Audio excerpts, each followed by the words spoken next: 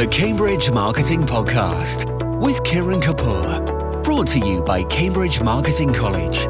See their range of courses and apprenticeships at marketingcollege.com. Hello and welcome. My guest today is Nicola Drury, who is the UK Apprenticeship Manager at Amazon. Nicola, welcome. Thank you for coming on the show. Can you tell me a little bit about the number of apprenticeships that you look after at Amazon?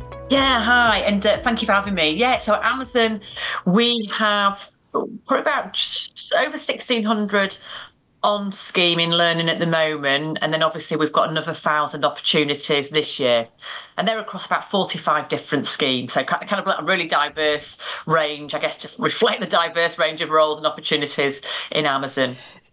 45 different schemes. So I suspect a lot of listeners probably didn't even realise there were that many apprenticeships. I mean, there are several hundred. Can you sort of give us an idea of the diversity of schemes that you've got? Yeah, so we offer schemes from entry levels, like what we call level 2 apprenticeship, all the way up to level 7, which is like a master's. So all those kind of like levels, and they range from engineering, software development, buy-in, marketing, broadcast assistant, cyber security. Oh, now it's like a quiz. I feel like I'm on a quiz. But yeah, I mean, just a project management, data analyst, all sorts, a real range from tech, non-tech, creative. So really exciting. It does sound it. And I suspect, again, for many listeners, you don't expect Amazon to be in all those different places and be offering all those amazing opportunities.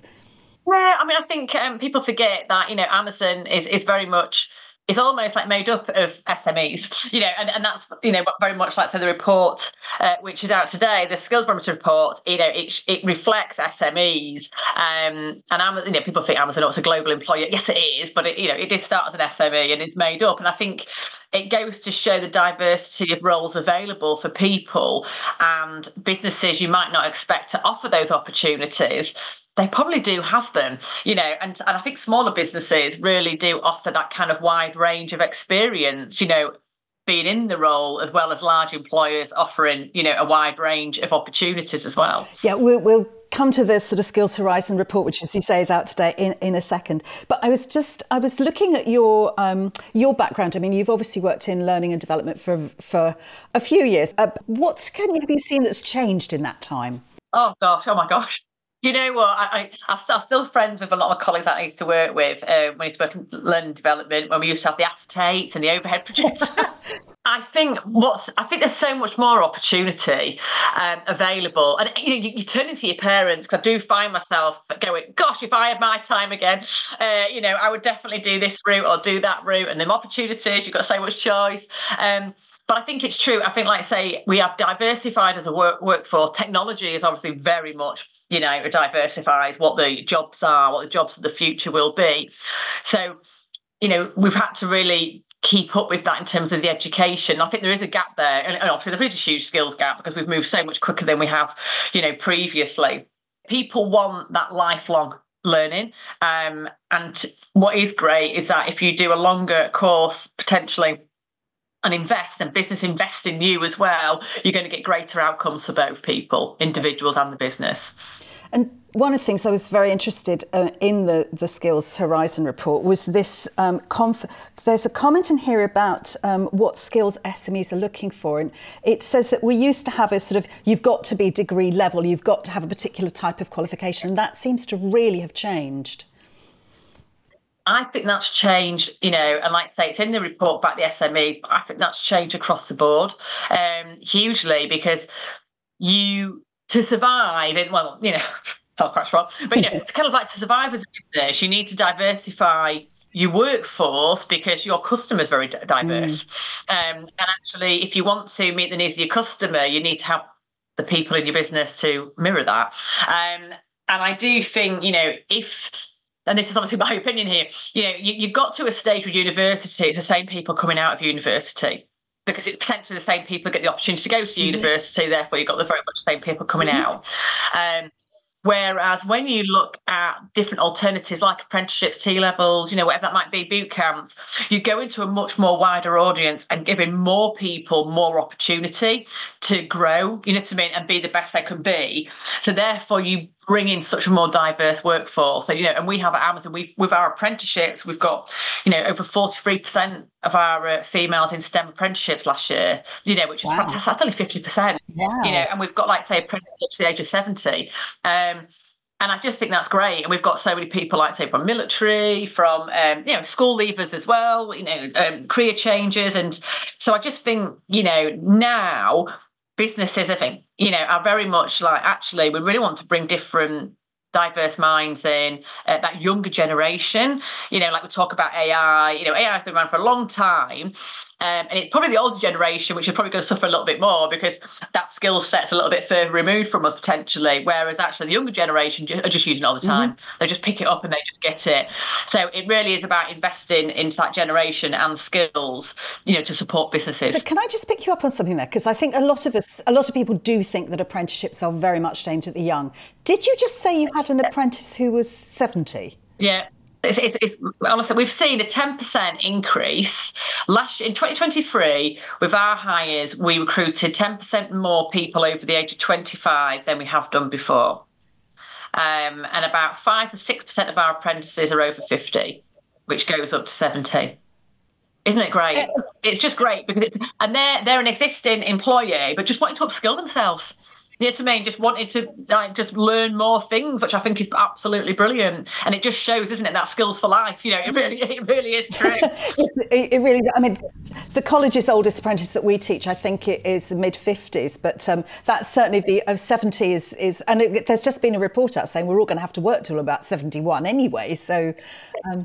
Exactly. So join there, jump on the bus. We're all doing it.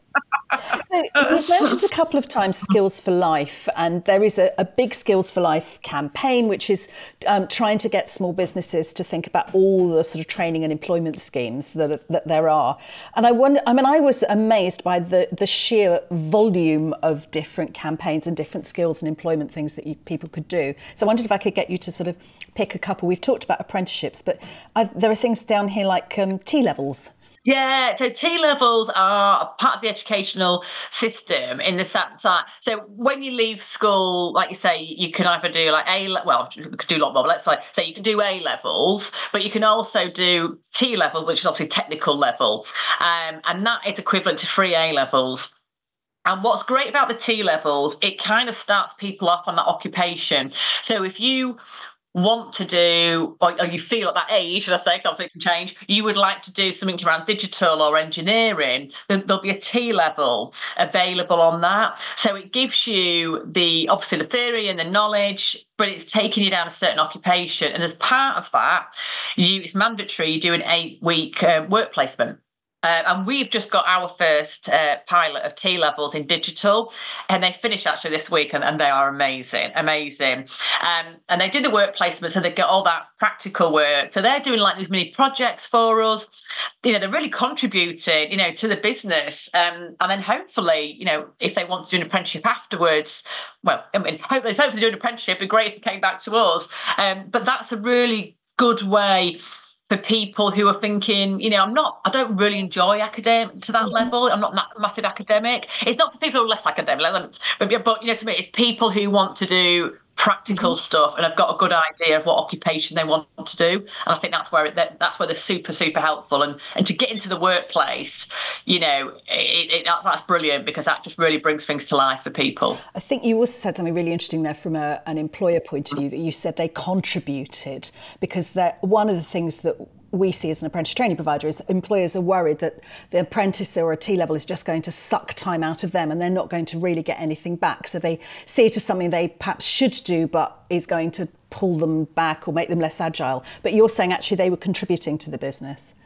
It's 74% of the SMEs who are participating, like T-levels and apprentices, have seen that business benefit. So I'm not going to sit here and obviously at first when you bring somebody in who maybe doesn't have work experience and obviously is going to be new into that occupation, yes, you will need to spend a little bit of time with them, but you put that investment in for long-term gain. So you might just need to, like say, just show any new hire, isn't it really? This is how we do it. No one's going to come into your business and just sit down and go, right, I'm on it, that's it. You always have to spend time with people. Yeah. However, what you do get and what we find and other employers, not just large employers, you get that real investment and that kind of like real retention. People want to achieve their apprenticeship. They want to achieve their T-level placements. So they're going to stay with you. They're going to be really, engaged and work hard because they want the qualification. They want to get the work experience. They're investing a lot in it, as you are. So it's a win-win for both sides. So the benefits just completely outweigh that. Probably first 3 months, we might spend a little bit more time with that person. But what you'll find the rest of the time, they'll just be absolutely flying. That's fantastic. And the other thing that came out of the report is how many small businesses, nearly 2/3, are actually considering this type of scheme, which I think is amazing. In the last sort of couple of minutes, can I just ask the sort of skills that you look for if you were taking on somebody who was going to do an apprenticeship or for T-levels and things? What do you look for in the sort of candidates that come forward?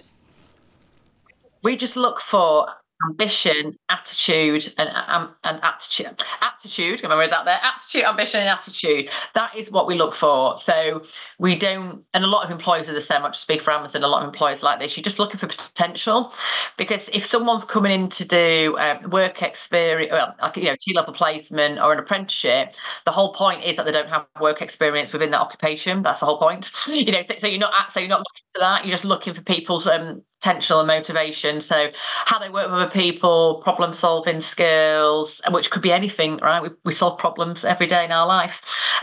So it is just about you as a person, and it very much is that. And that comes out in the report with what SMEs are looking for as well in those certain skills. So it's no different, to any size employer. Yes, I was interested in the report. It says that, we said earlier, they're not looking for a particular type of qualification necessarily, but they are looking for good work ethic, being a team player, sometimes being a quick learner. Now that can be a little bit unfair. Sometimes people take a little bit longer, but you can see, particularly for an SME, that can be quite helpful.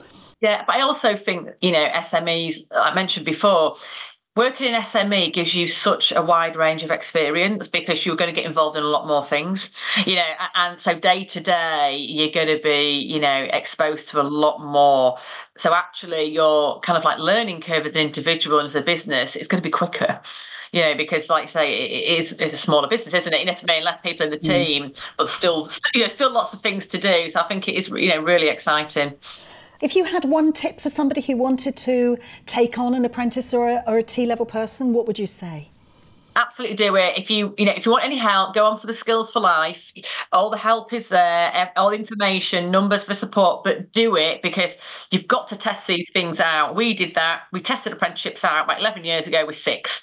We now take on over 1,000 every year because it's just, the benefit is there and the return on investment. So, do look. And just do it. Just take that risk. You've got to take risk, haven't you, to keep going. So, please do invest in your workforce. Nicola Drury, UK Apprenticeship Manager at Amazon. Thank you very much. I think, and I defy anyone to listen to that and not come away at least wanting to go and find out more about apprenticeships and T-levels. Thank you. The Cambridge Marketing Podcast from Cambridge Marketing College, training marketing and PR professionals across the globe.